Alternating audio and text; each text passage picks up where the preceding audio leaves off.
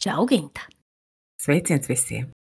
Un sveiciens visiem aprīļa ieteikumos. Gandrīz pateicu, ka maija. Jā, jo ārā tāds laiks gandrīz kā mājā, vismaz pie mums. Vismaz pie tevis šobrīd, jo kas to zina, kā tas būs. Jā. Tātad mums ir šodien viens ieteikums, kas ir klausītājas ieteikums, vai ne? Jā. Tad tu noskatījies, tev patika, Ļoti. un tad tu liki man skatīties. Jā. Mūsu uzcītīgā klausītāja Arita pirms kāda laika ieteica dažas, es domāju, garu sarakstu vai īsu, teiksim, dažas filmas, ko viņa bija noskatījusies, kas viņai ļoti iepatikās. Un savukārt mums ar tevi pa Ziemassvētkiem bija tā, ka mēs skatījāmies vienu, otru, trešo filmu, seriālu, miniseriālu. Bija jau tur, protams, dažas, kas izdalījās pozitīvā nozīmē, bet kaut kāda vilšanās ap to mums bija. Vēlāk, lēnu garu, es sāku skatīties šo.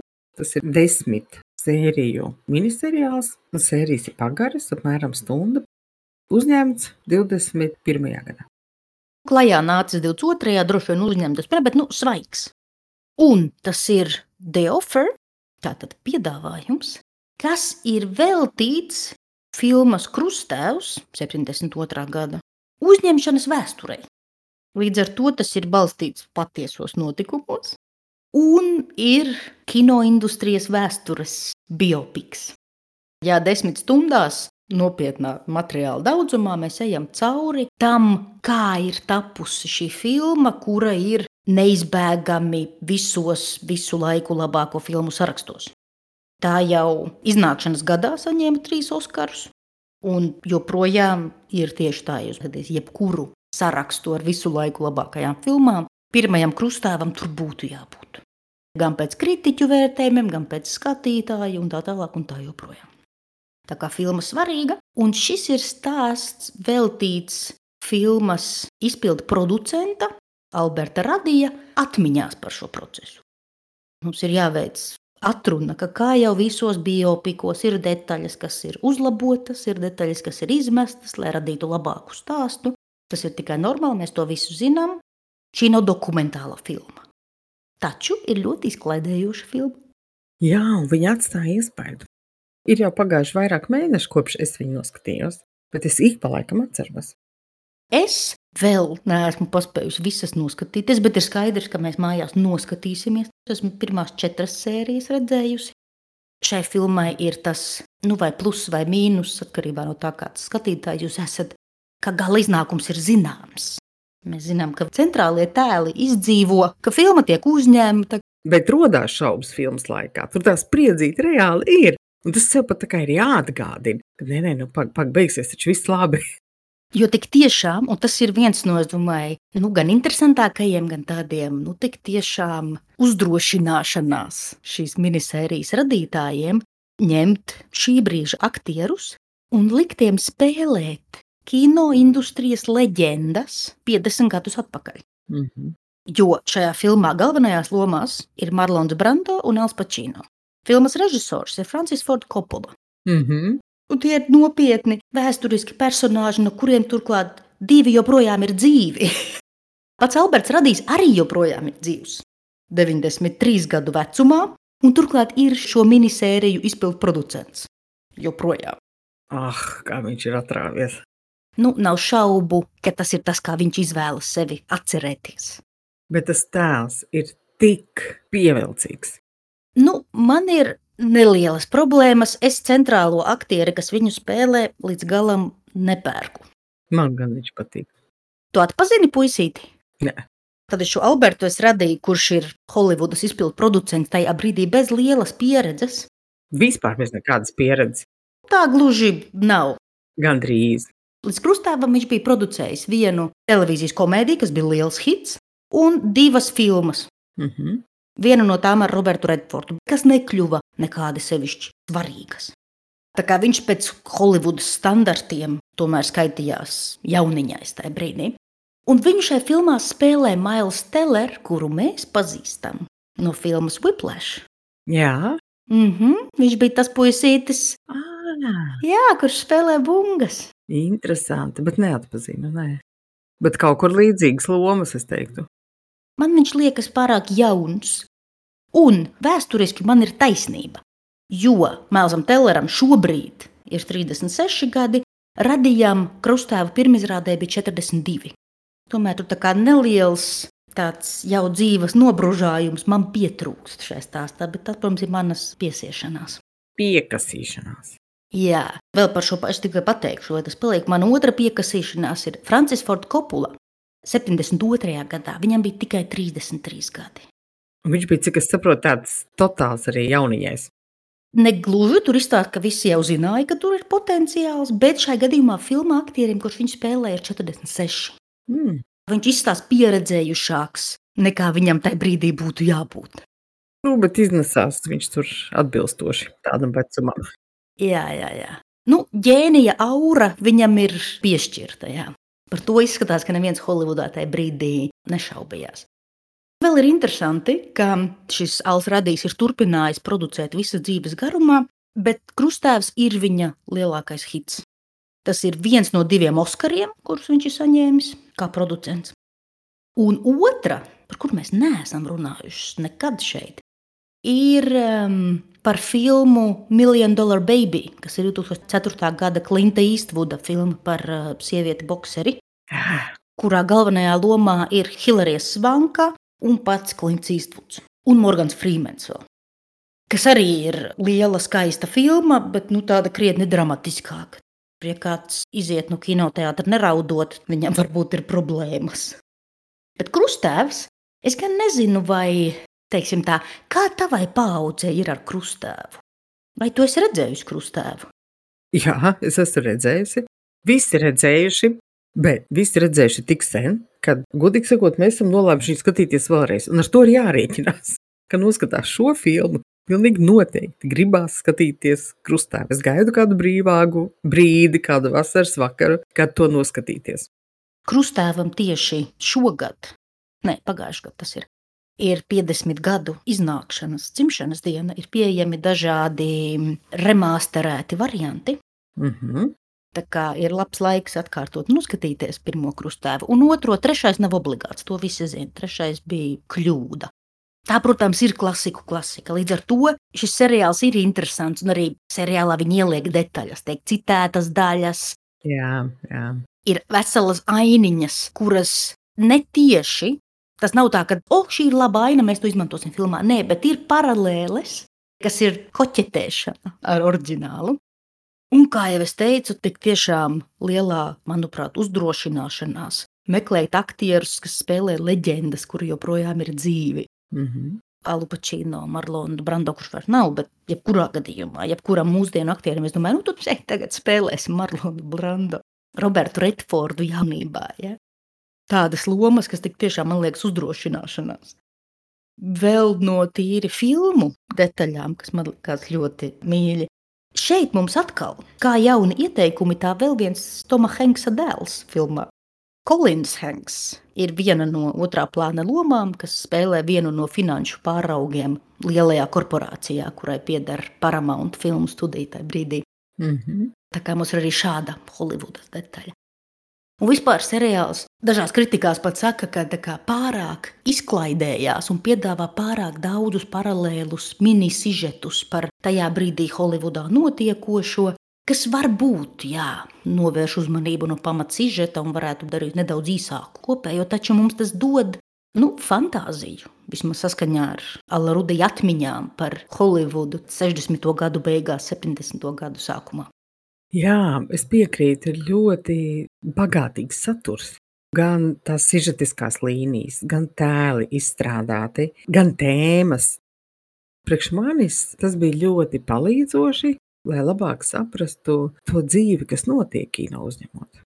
Tā gatavā bilde, ko mēs redzam, tas nenormālais darbs, kas ir aiz tās bildes, 100 cilvēku, ja ne 1000, milzīgas cilvēku stundas un enerģija, kas tur ir ieguldīta jebkurā filmā.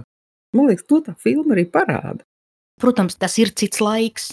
Tas arī ir interesanti, ka arī filmā varoņi runā par to, ka filmu industrija vairs nav tā, kas tā bija, piemēram, 40. un 50. gados, vai, protams, mēmās filmas, un arī šobrīd Tas, ka tas ir milzu darbs daudziem cilvēkiem, par to nav šaubas, bet kā studiju sistēma ir mainījusies, jo tajā brīdī, es saprotu, vēl projām ir pāris lielie spēlētāji Holivudā, kas tiešām kontrolē visu industriju. Kas ir noticis pēdējos gadu desmitos ar visiem straumēšanas servisiem, kuri taisa paši savus produktus un tā tālāk, tas ir, es saprotu, ka jau cits bizness. Bet jā, tās aizkadru ainiņas, šajā gadījumā, protams, ne dokumentālās, ir šī te sulīgā daļa seriāla. Un arī 70. 60. beigas, 70. sākums. Man liekas, arī vēsturiski ir arī sulīga šī filma. Nu, tāda, ka viņa burtiski, un tā gaisma, tā seriālā krāsas, ir patiešām ļoti baudāma skaista filma. Gan emocionāli, gan vizuāli, gan intelektuāli, es pat teiktu. Jā, un izklaidējoši. Jā. Man ir jāatzīst, ka iepriekšējais, ko es noskatījos, jo mēs arī gatavojamies kaut kādā brīdī par to runāt, bija vecās labās Bergmana laulības dzīves ainiņas, kur 6 stundas 2 zviedri ķīvējās. Tad šis bija daudz patīkamāks piedzīvojums. Emocionālā investīcija ir krietni mazāka, un tas ir daudz izklaidējošāk. Kaut arī nav tā, ka pilnīgi nevainīgi.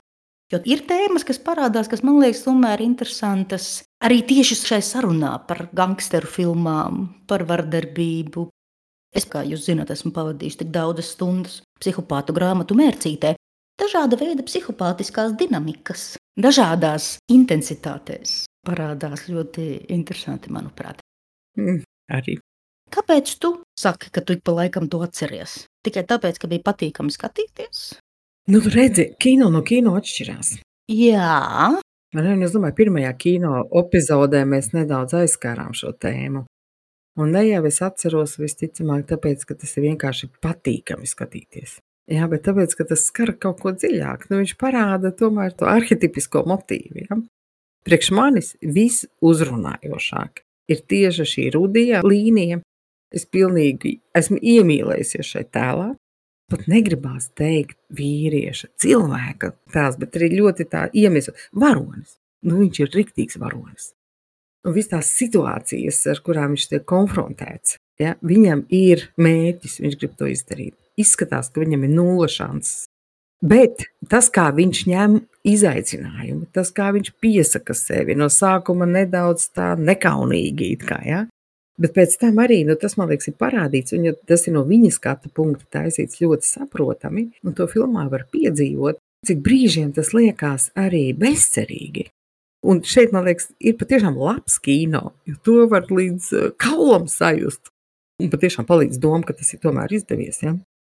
Tas ir patiešām tāds varoņa ceļš, visu laiku parādās izaicinājumi, šķēršļi, šķietami nepārvarami šķēršļi, ja? Viņam jākonfrontējās, jāpiedzīvo. Un sākoties bišķi pateikšu priekšā, ja? Galu galā viņam ir jākonfrontējās ar mafiju. Jo Losandželos mafija un pēc tam arī Ņujorkas mafija viņam aizliedz filmēt šo filmu. Mafija nostājās pret, tāpat kā pret šo Puzo romānu. Viņi uzskata, ka tas būs atmaskojoši un nomēlnojoši. Organizētā noziedzība uztraucas par savu publisko tēlu. Tieši tā. Un tas atrisinājums ir arī vienkārši fascinējošs. Kā šis Alberts Rudijs šo mafijas bosu atrod kopīgu valodu un kļūst par labiem draugiem, kas ir vēsturisks fakts. Un viņi turpināja būt attiecībās visu atlikušo dzīvi. Ja, un ko šis mafijas boss novērtēja Rudijā, ka viņš tieši risināja problēmas un viņš dabūja mafiju savā pusē. Bet, protams, arī tās situācijas daudzas diezgan kutelīgās, viņš līdz ar to arī nonāca. Šī līnija ir arī viena no daudzajām paralēlējām. Es nekad nebiju iedomājusies, ka tas ir arī realitātē tā noticis. Ja. Domājot par filmām, krietni tiešāk saprotam aktieru darbu, režisora darbu, mākslinieka gaismotāja, pēc tam griezēja redaktora darbu, bet izpildproducenta darbu. Jā. Šai ziņā es domāju, ka šī ir izglītojoša filma, jo tik tiešām tiek parādīts viss šis darbs ēnā, lai režisors varētu realizēt savu vīziju. Jo šeit tik tiešām Coppola ir tas mākslinieks, kuram ir šī mākslinieciskā vīzija par šo stāstu. Mums ir arī Pjūzovs, kur romāna tas ir balstīts, Coppola, kurš arī palīdz rakstīt scenāriju šai filmai, kura jau ir dižpārtoklis. Un viss konflikts ir tieši tur, ka mums ir romāns par Ņujorkas mafiju, kas ir dižpārdoklis. Mums ir Holivudā filmu studija, kura ir nopirkusi pirmtiesības par lētu naudu uz šī romāna ekranizāciju, un redzot, ka romāns ir dižpārdoklis, redz, ka tur ir iespējas nopelnīt. Pati studija ir kritiskā situācijā, viņiem arī vajag. Es domāju, kā vienmēr vajag dižpārdokli. Jā. Tā nav tikai Francisa Forda Koppolas ambīcijas taisīt mākslu. Nē, tam ir jābūt ekonomiskam panākumam. Tālāk, protams, ka ir ierobežots budžets. Un tad vēl nāk šie papildus sarežģījumi, kā, piemēram, itāļu izcelsmes kongresmenis Ņujorkā ir pret, ir zināmi protesti, mafija protestē, Franks Sinatra protestē par to, kā šī grāmata attēlo itāļus. Un vispār itāļiem nav jāpiedalās šādas filmas uzņemšanā, un ir jāboikotē grāmatu, un par kaut kādas šausmas, ja? Un paralēli arī studija šaubās, vai šis var būt dižpārdoklis, un sastopoties ar problēmām, pārdomā, vai nav labāk to ātri izmest pa logu un to nedarīt. Un tālāk nāk visas sarunas par to, kuri aktieri var labi nopārdot šo te, vai tādu jauniņu Al Pacino, kurš ir tikai piedalījies teātrī un ir vispār maza auguma garnelīte, kā viņu apsaukā. Vai to vispār ir vērts ņemt darbās? Un visi zina, ka ar Marlonu Brando ir ļoti grūti strādāt, ja, un tam līdzīgi. Šīs te visas lietas, kas ienāk iekšā. Priekš manis arī ir, protams, izglītojoši un atklājoši ir tieši izpildirektora darbs. Viņš ir tādā saspiestībā no tik daudzām pusēm, viņam ir spiediens. Ir šī mākslinieckā daļa, tas ir scenārija autors, režisors. Nākamais, ar ko viņš dīlo, ir studijas direktors. Studijas direktors dīlo ar korporācijas direktoru, kas dod naudu studijai reāli. Tur ir finanšu direktors, kuriem vispār par kino industriju, viņiem ir savi priekšstati, ja? Un tad vēl aktieri katrs ar saviem tarakāniem. Un uzņemšanas peripētijas, ja, kur ļauj filmēt, kur neļauj, ja? Un vēl nauda. Tas, man liekas, ir vienkārši tāds visu cieņu. Un šī kastinga lieta, kā tika meklēti aktieri, veidota tā komanda, manuprāt, arī ļoti interesanti. Un viens no maģiskajām līnijām, par ko es vienkārši sajūsminājos. Tātad šis aktieris Justins Chambers, kurš spēlēja Marlonu Brando, kurš spēlēja Donu Vito. Šāda ķēde. Un šo aktieru savukārt domāju, kur viņš tik redzams? Viņš ir seriālā Grey's Anatomy, laikam. Likās tik ļoti pazīstams, bet cik viņš ļoti iznes to jau veco Brando, jau tādu gados Brando, kurš ir populārs, un šis Al Pacino, kurš vispār nevienam nezināms, kuru Coppola ir izvilcis no nekurienes, ieraudzījis kaut kādā teātra izrādē, un cik pats Al Pacino ir nepārliecināts. Arī tā viņa leģenda dzimst acu priekšā, ja? Un kā viņš nospēlē vienu epizodi, un šī epizode pārliecina visus, ka viņš ir jāņem. Un vēl viena svarīgā līnija, un vēl viens personāžs un tēls ir Betija, personīgā sekretāra Alberta Brūrijā, kas tieši ar tādu pašu uzspiedienu panāk, ka viņu paņem par sekretāri un ir neaprakstāmi lojāla un palīdzoša, un daudzas lietas arī notiek pateicoties viņai. Un šīs jau tagad filmas producenti, viņi esot pielikuši pat zināmas pūles, lai sieviešu tēli nebūtu vienkārši fona otrās līnijas tēli, tāpēc viņi ir iznesti diezgan spilgti arī priekšpusē. Gan šī Betija, gan arī Alberta Rubija draudzene uz to brīdi, ja? Un kā tā filma viņas izšķir, jo viņš ir totāli pakļauts darbam, ja? Un arī nevar izstāstīt visas savas problēmas ar mafiju un tā līdzīgi, ja?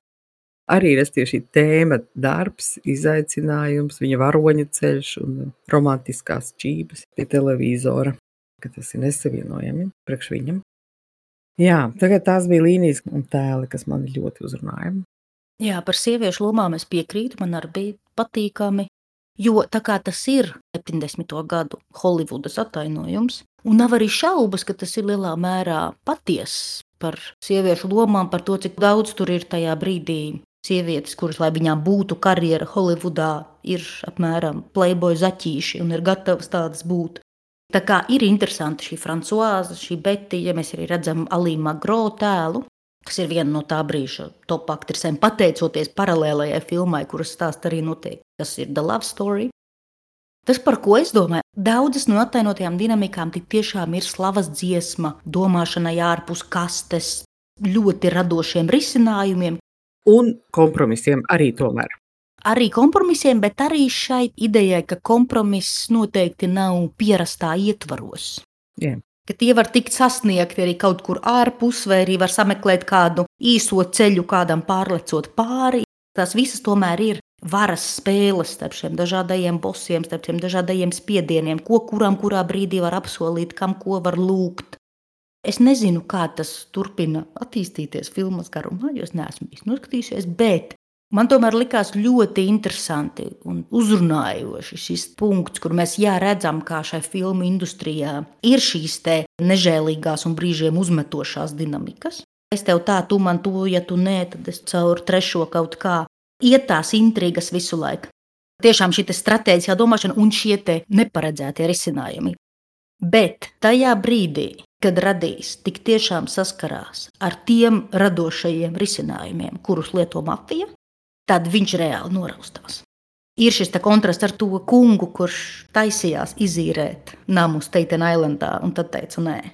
Un tad mafija veica filmas produkcijai pakalpojumu un pārliecināja pēdiņās kungu tomēr izīrēt.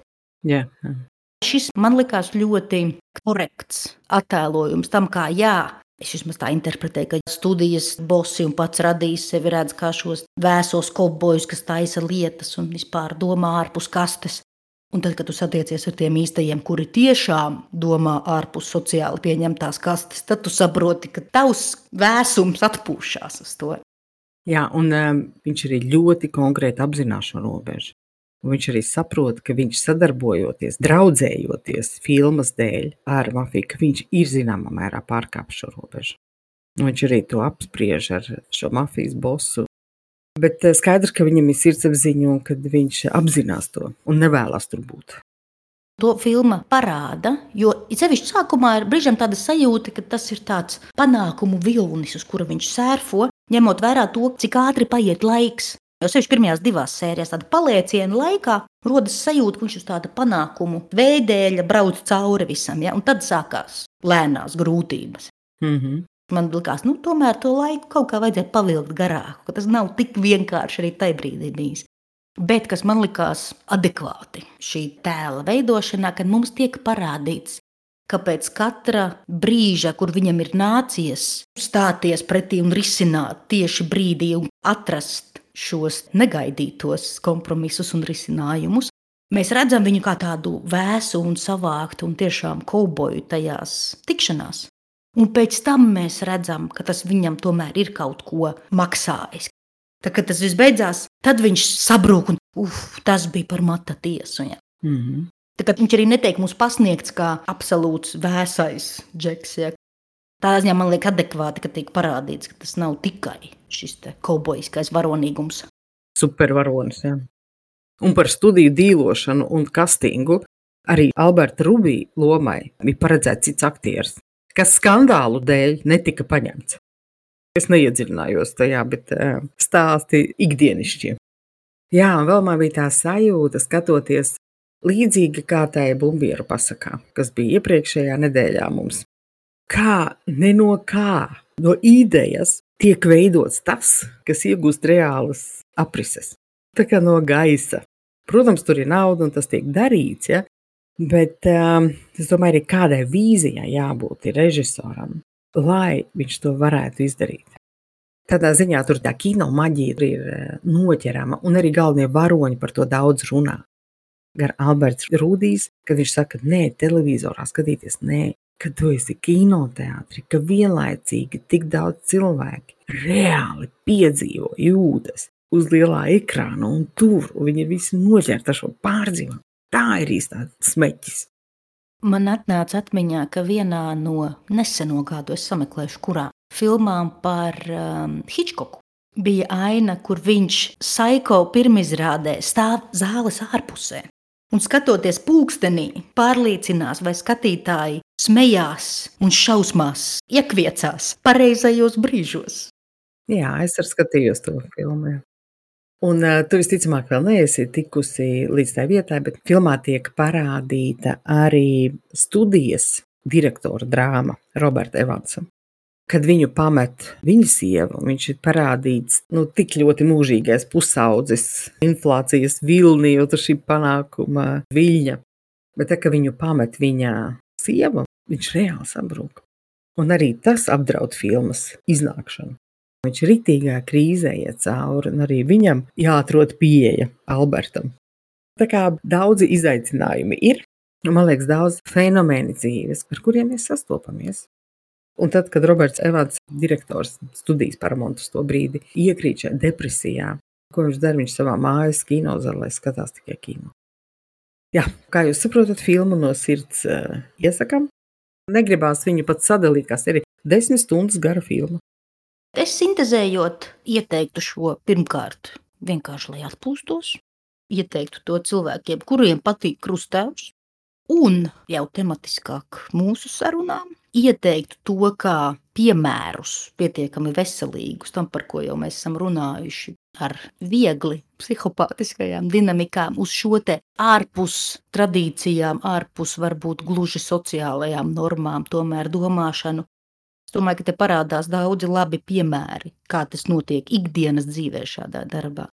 Un otra, man liekas, tas, ko mēs jau vairākas reizes esam pateikuši, ir par to, kā tiek taisīta filmu maģija.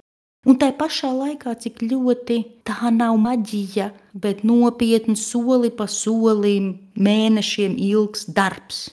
It kā ne no kā, bet, lai radošo vīziju realizētu dzīvē, vai tā būtu filma vai jebkāds cits artefakts, tas ir sistemātisks, smags darbs ar šķēršļiem un negaidītiem bliezieniem no daudzām pusēm.